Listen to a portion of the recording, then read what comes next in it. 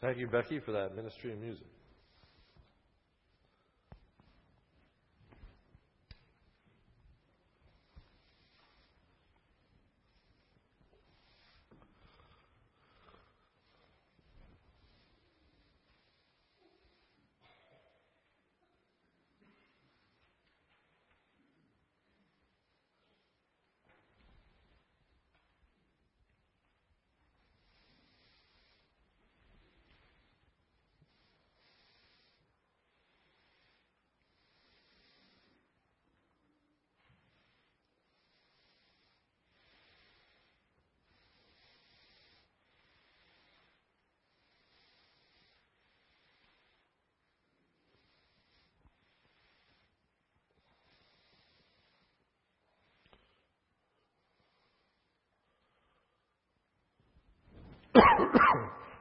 Excuse me.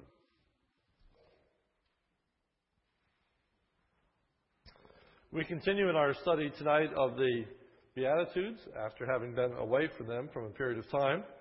Tonight we look at Matthew chapter 5, starting with verse 10. Blessed are those who are persecuted because of righteousness, for theirs is the kingdom of heaven. We have been emphasizing the countercultural nature of the Beatitudes. So far, we have had 7 expectations for blessedness that are quite different from the desires and expectations of the culture. Today, the emphasis is not just that the Beatitudes are countercultural, but are in fact rejected and even hated by the culture.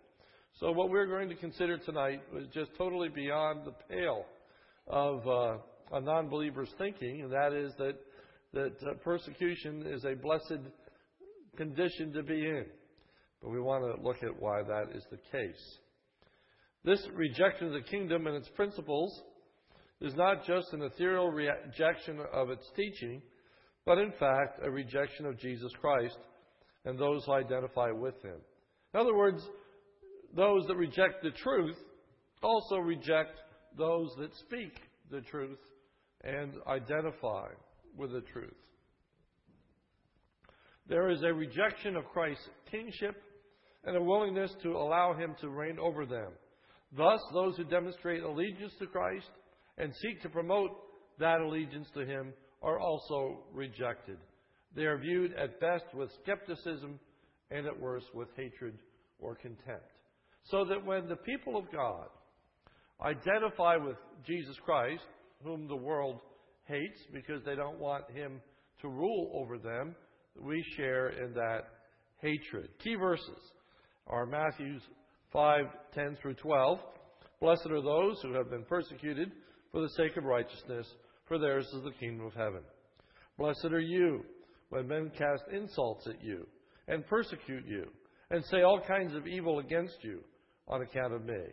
Rejoice and be glad, for your reward is great in heaven. For so they persecuted the prophets who were before you. This 8th beatitude differs from the first 7. What is striking about this 8th beatitude is that it is much longer than the first 7, and additionally, it is the only beatitude that comes with a personal application. Taking note that this is a much longer beatitude than the earlier beatitudes, I'm going to take an extra week to deal with the subject of persecution and the blessedness associated with it.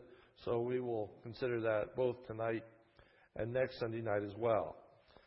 But the idea that it is personal is given to us in Matthew 5:11 and 12. Blessed are you when men cast insults at you and persecute you and say all kinds of evil against you falsely on account of me. Rejoice and be glad, for your reward is great in heaven. This becomes extremely personal, and we need to view ourselves as a part of that blessed group when we indeed experience persecution. So, theme. An essential element of being a part of God's kingdom is to suffer persecution. Definition: to be persecuted is to be pursued, not to be left alone. It can be a broad spectrum of negative responses that one can have toward us. In just a few moments, I will go into what some of those responses are. But first we would begin with this idea. There is persecution that arises on two counts. They are very similar and yet distinct. The first is that there is going to be persecution that is going to result from living righteously. Matthew 5:10. Blessed are those who have been persecuted for the sake of righteousness. To be persecuted for the sake of righteousness. 2 Timothy verses 10, 11, and 12 of chapter 3 state, But thou hast fully known my doctrine, manner of life, purpose, faith, long-suffering, charity, patience, persecutions, afflictions, which came upon me at Antioch, at Iconium, at Lystra. What persecutions I endured, but out of them all the Lord delivered me. Yea, and all that will live godly in Christ Jesus shall suffer persecution. It's a word of universal thought, that if you are going to live a godly life, you are going to be persecuted. So maybe I should jump over to page 3. Look with me at number 4. The idea of persecution covers a vast range of things. Note the range of activities that are associated with persecution. First, insults. Blessed are you when people insult you. When people insult you. I don't know what you think of when you think of persecution. I guess usually what comes to my mind is imprisonment, jails, beatings, or martyrdom. But this idea of persecution has a very, very broad application in the Word of God. And in Matthew 5:11, it starts even with the thought of being insulted. That's a part of what is being viewed as persecution. And if you're going to live a righteous life, you are going to, at best, suffer insults. If you are a young person, maybe you were at some point in your life called a goody two-shoes. You could have been a teacher's pet. There are all kinds of words that are used to describe people that try to do the right thing. And, you can be an informant. You can be a company man. There are all kinds of acronyms that are used to describe people that want to do what is right. People don't like to be around those that are having a certain standard of righteousness when they themselves don't live up to or magnify that standard. Your presence is annoying. So persecution includes insults. Next, persecution includes being lied about and falsely say all kinds of evil against you because of me. One of the frustrating things about living a righteous life is when people lie about what you have said or what you've done, or make other accusations that are groundless. Certainly, Jesus was the recipient of many false accusations. One of them took place even at his trial, when they said that he taught that it was wrong to pay tribute to Caesar. In fact, Jesus taught the exact opposite. But they lied about what Jesus said. In fact, they paid people to give false witness. I think that it is hard when you're at work, when people lie about what you've said or what you've done. When you're at school, when you are with your friends and people spread nasty rumors. When people misrepresent what you have to say, that's all part of what persecution is.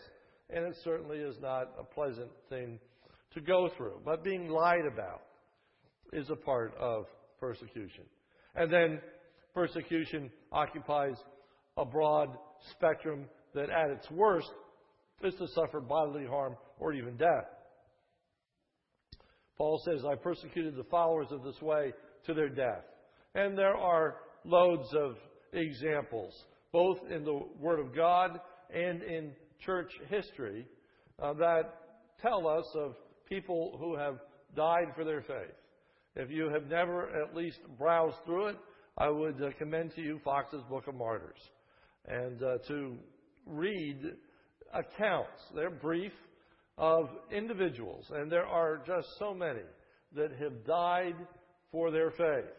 In fact, the Greek word for a witness is a martyros.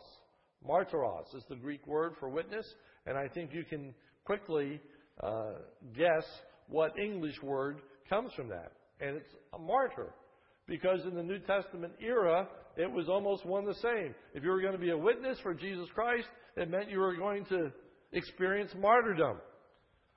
11 of the 12 apostles died because of their commitment to Jesus Christ, and the 12th apostle that did not die for that commitment is the Apostle John, but he died in exile. He died on the Isle of Patmos in a state of imprisonment. So here is persecution. Here is persecution. Now back to page 2. There is a persecution that is going to come as a result of living righteously. When you are at work and you try to defend righteous standards, when you speak about what is right and holy and just and good, you may be mocked, you may be ridiculed, you may be challenged about what is in fact right.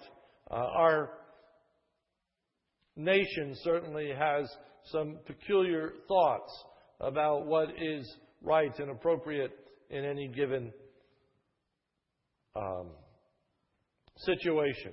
And usually the Bible is not referred to as a way of authenticating or authorizing what indeed is right.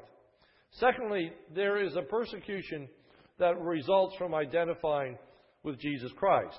Matthew 5:11.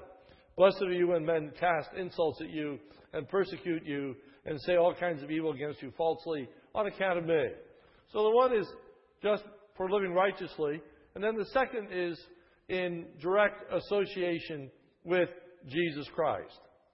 Jesus said in John 15:20, remember the word that I said to you, a slave is not greater than his master. If they persecuted me, they will also persecute you. If they persecuted me, they will also persecute you.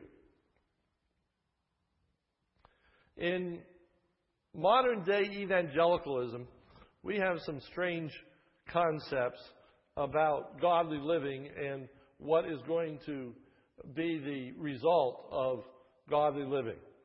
And for some, the idea of persecution is just totally off the map. Certainly, God wouldn't allow His people to suffer.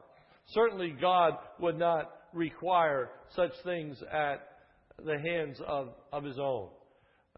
The best way to understand the treatment of those whom He loves is by looking at the Lord Jesus Christ. We should always use Him as our model. We should always use Him as our example. And one of the things that we readily and quickly see is that God did not spare His Son from persecution, from suffering, from hardship. And there's no reason to think that He is going to spare us. Now, we in America have had it so great for so long.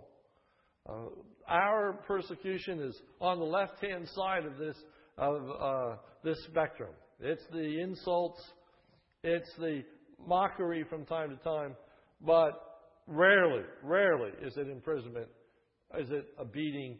Is it that you are risking your life for a witness for Jesus Christ?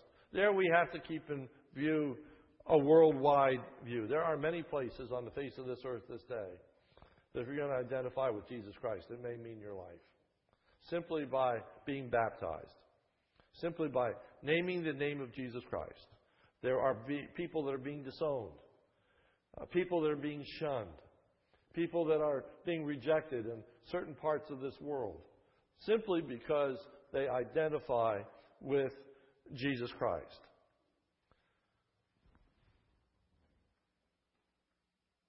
Next week, we're going to look at some of the aspects of government and persecution, and I'll have much more to say about that next week. Number 3. As Christians, we must be careful that when we are persecuted, it is because of righteousness' sake, not because of our own miserable behavior.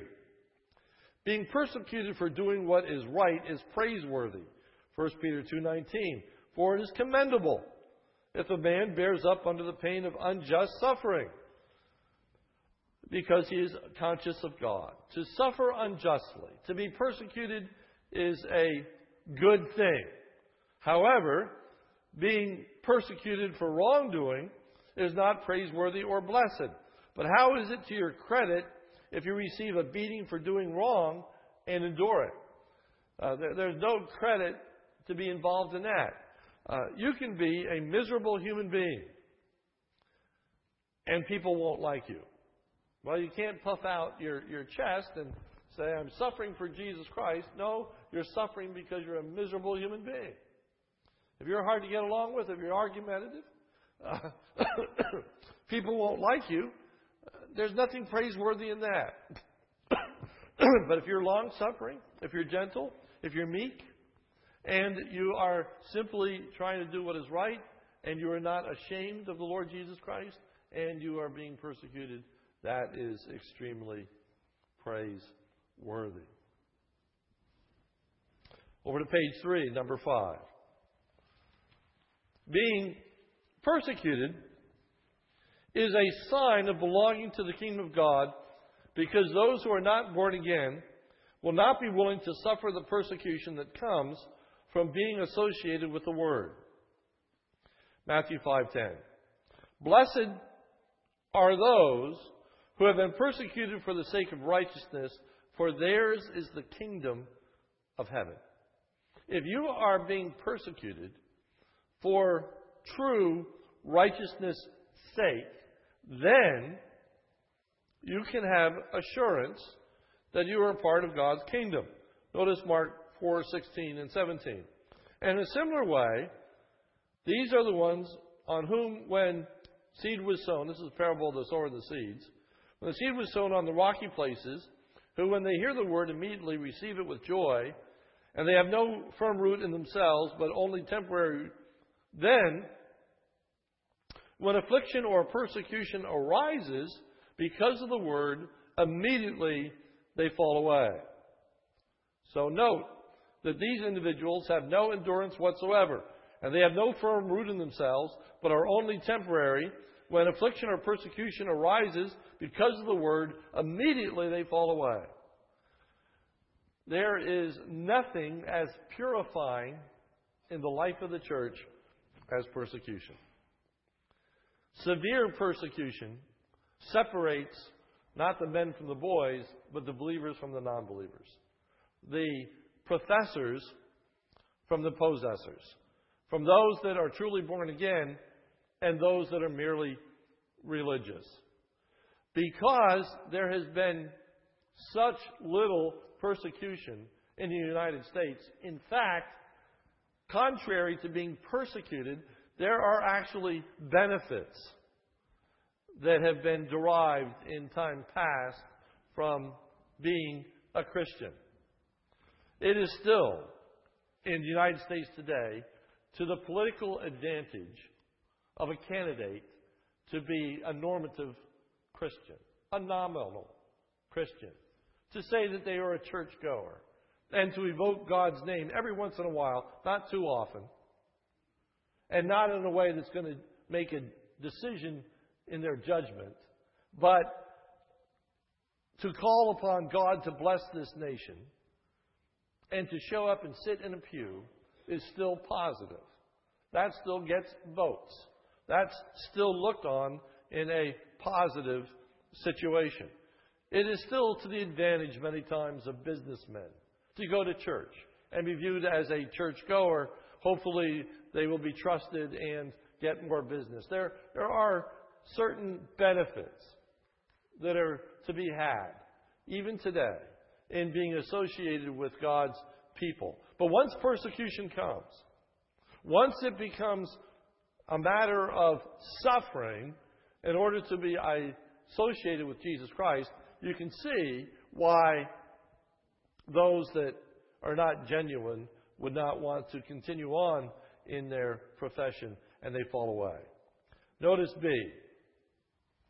There is no reason for these professors to endure, for they are not a true part of the kingdom. They have no firm root in themselves. They're not grounded. They're not rooted in righteousness and holiness in the person of the Lord Jesus Christ. Their allegiance to Christ is short-lived, but are only temporary, no permanence. And they fall away due to persecution. When affliction or persecution arises because of the word, immediately they fall away.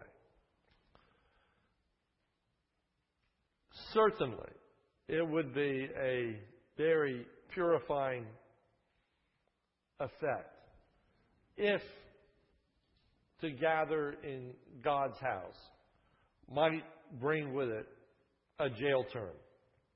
To be reading the Bible might be illegal.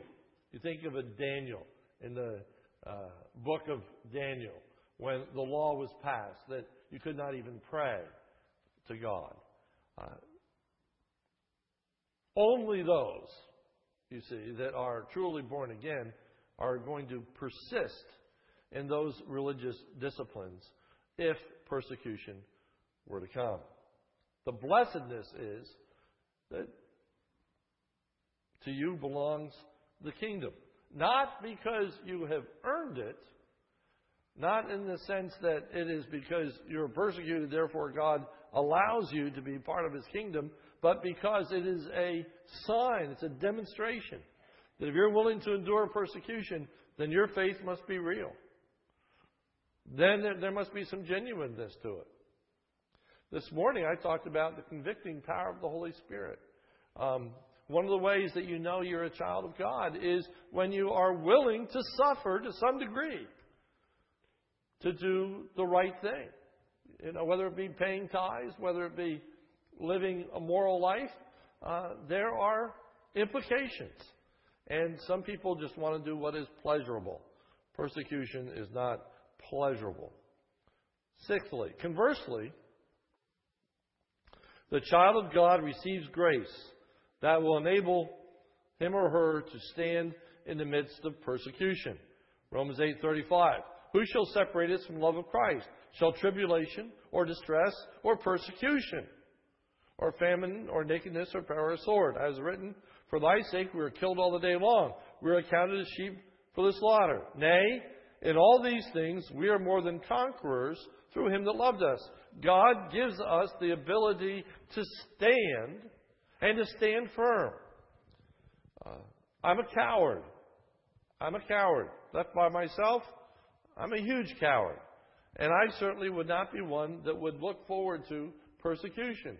And yet I believe, by faith, that if it were to come to that, that God would give me the strength to go through it.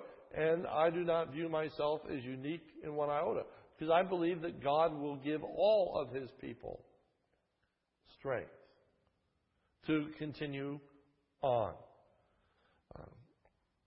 So, we can stand firm because of the grace of God. Number 7, there are good reasons to rejoice when we suffer persecution. It says, rejoice and be glad. The first thing I want to note are some examples of people that rejoiced when they suffered persecution. One are the apostles, Peter and others, in Acts 5:41. The apostles left the Sanhedrin rejoicing because they had been counted worthy of suffering disgrace for the name, for the Lord Jesus Christ. They rejoiced because they said that they were worthy of suffering, meaning that they had lived lives that brought about suffering. suffering because of Jesus Christ. They were thankful that people knew that they belonged to Jesus Christ. They were thankful for the testimony. They were thankful for the grace of God, and so they rejoiced in the midst of their suffering. Oh, that we might rejoice because people know that we belong to the Lord Jesus Christ. And they did. Probably one of the most familiar passages is found in Acts chapter 16. Paul and Silas. Acts 16:22. The crowd joined in the attack against Paul and Silas, and the magistrates ordered them to be stripped and beaten. After they had been severely flogged, they were thrown into prison, and the jailer was commanded to guard them carefully. Upon receiving such orders, he put them in the inner cell and fastened their feet in the stocks. About midnight, Paul and Silas were praying and singing hymns to God, and the other prisoners were listening to them. Notice they weren't joining in. It was unique to Paul and Silas. They were rejoicing in the midst of being beaten and in the midst of being afflicted, in the midst of being in stocks, in the midst of being in prison. That's the grace of God. That's the grace of God. Secondly, being persecuted is a cause of rejoicing because we'll be rewarded in heaven. Rejoice and be glad. This is in our Matthew passage, the Beatitude. Rejoice and be glad. Why? For your reward in heaven is great. In 1 Peter it says, "Dear friends, do not be surprised at the painful trial you are suffering as though something strange were happening to you. But rejoice that you participate in the sufferings of Christ so that you may be overjoyed when His glory is revealed." There will be a time in the future, after the resurrection, that we are going to be rewarded greatly if we have suffered persecution. We are going to be commended. We're going to be praised. This life, you might be ridiculed, mocked, belittled, but in the life to come, you will be exalted, praised, lifted up. Rejoice, because the persecution will come to an end, and the exaltation will be forever and ever. And lastly, being persecuted is a cause for rejoicing because we are in good company when we are persecuted. Rejoice and be glad, for your reward is great in heaven. For so they persecuted the prophets who were before you. Jesus, remember the word that I said to you, a slave is not greater than his master. If they persecuted me, they will also persecute you. If you are persecuted, you're in great company. You're in the company of the Lord Jesus Christ. You're in the company of the prophets in the Old Testament. As you're reading through the Old Testament right now in your Bible reading, just prophet after prophet that is being persecuted. It's easy to read those passages and not take them to heart in the sense of putting ourselves in the shoes of those individuals. But you're in a elite group in the Word of God. If you suffer persecution, you can rejoice. And then I have this quote from the Beatitudes for today by James C. Howell. He says, and I quote, "Jews like Jesus and the disciples were reared on stories of persecution. Jesus alluded to the long history of God's servants being assaulted by the powers that be when, at the crest of the Mount of Olives, with his panoramic view of the city, he lamented, 'O Jerusalem, Jerusalem, killing the prophets and stoning those who were sent to you.' and he had many such prophets in mind. Little known Zechariah was killed by King Joash, 2 Chronicles 24:21. Isaiah, according to tradition, fled for the hills outside of Jerusalem, but the henchmen of wicked King Manasseh tracked him down and sawed him in two. During the days of Jeremiah, another prophet, Uriah was executed by King Jehoiakim. Jeremiah himself was ridiculed and imprisoned, and many believed that he was stoned to death in Egypt. So pointed was his continued protest against idolatry. From the spot where he was standing, Jesus could see three stunning rock-hewn monuments on the eastern slope of the Kidron Valley. All Jews were familiar with these tombs of the prophets, particularly the square stone tomb with a pyramid-shaped roof known as Zechariah's tomb, and another so-called tomb of Jason. So as Jesus looked out over the city of Jerusalem and lamented the treatment that the prophets had experienced as Jesus was riding to his own death, that death on the cross, that aspect of persecution, he thought of those who had died before. Conclusion. We must prepare ourselves to suffer persecution. Ready ourselves. And you may say, well, how do we do that? That's one of the things I want to look at next week in more detail. But we can follow the example of Shadrach, Meshach, and Abednego. First, there was a distinct possibility that they would be persecuted for failing to worship the image that King Nebuchadnezzar had created.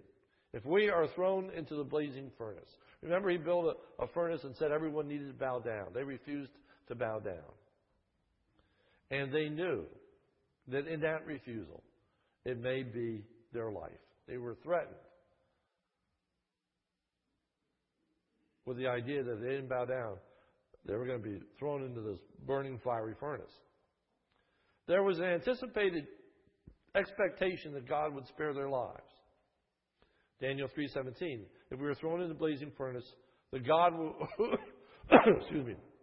who we serve is able to save us from it, and he will rescue us from your hand, O king.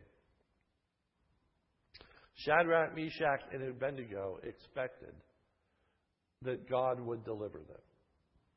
There is ample reason to think that God will spare us from the most severe kinds of persecution. It is still the minority of people that die for righteousness' sake and die for being associated with Jesus Christ. Though there have been myriads of people that have, they are still the remnant. They're still the smaller part of Christendom. The majority of Christendom hasn't died for their faith. And we can expect that we will not have to die. 3. However, if it become apparent that God would not spare their lives, they would continue to serve God anyway. Daniel 3:18. But even if he does not, that is, spare our lives, we want you to know, O king, that we will not serve your gods or worship the image of gold you have set up. Shadrach, Meshach, and Abednego said, it doesn't matter what persecution you send our way, we are still going to serve God. The challenge for us is to make a commitment by the grace of God that says, God, no matter what, I want to serve you. And pray that God would keep us from persecution. Expect that God will preserve us from the worst kinds of persecution. But if not, we are saying we are ready to die for our faith. Saying that with great humility. Saying that with great awareness of how the spirit may be willing but the flesh is weak. relying ultimately on the Spirit of God to give us grace in order to accomplish that. With that in mind, I included this quote from Martin Luther King Jr. Of course, Martin Luther King Jr. Was assassinated. And in the height of the civil rights movement, he said this to his followers: I can't promise that you won't be beaten. I can't promise you that it won't get your home bombed. I can't promise you that you won't get scared a bit. But we must stand up for what is right. If you haven't discovered something that is worth dying for, you haven't found anything worth living for. People are dying today. They are dying for causes. They are dying in wars. Our military are putting their lives on the line. Police officers put themselves in situations in which their lives are at stake. There are a number of occupations that people know, firefighters, all kinds of occupations, where they are placing themselves in harm's way, willing to risk their lives because they view the cause to be worth it. I simply say to each of us tonight, there is no greater cause than the cause of Christ. There is no greater need than those that are without Christ. I admire, I appreciate people who put their lives on the line in order to save the physical lives of others. But I tell you, how much more then should we be willing to put our physical lives on the line in order to save the spiritual lives of others? That they don't spend an eternity in hell, but they spend an eternity in heaven. Blessed are you when you are persecuted for righteousness' sake, or for identifying with the name of the Lord Jesus Christ. Let's pray. Our Father, thank you and help us. Lord, we don't want to talk about these things glibly. They are hard. They are difficult. Nobody likes to be mocked. Nobody likes to be ridiculed. Nobody likes to be insulted. Nobody likes to be ostracized. Lord, help us to be willing to be mocked, ridiculed, ostracized, whatever it takes, to live righteously and to identify with you. And Lord, give us boldness, and may we not fear death. Lord, if there's anyone that has nothing to fear about death, it's the child of God. For we know that to be absent from the body is to be present with you. And if we die a martyr's death, we know that great is our reward in heaven. So, Lord, give us a greater assurance of our own standing with you. Lord, help us to so believe that we don't fear death. We're all going to die somehow. Maybe it's cancer. Maybe it's a heart attack. Maybe it's another disease, or maybe it's an automobile accident. Or, Lord, maybe it's for the cause of Christ. But we're all going to die. May the reason we die bring glory to you. And may it be worthwhile. Help us, O God, to stand for you by your grace. For it's in Jesus' name we pray. Amen. Thank you. And you are dismissed.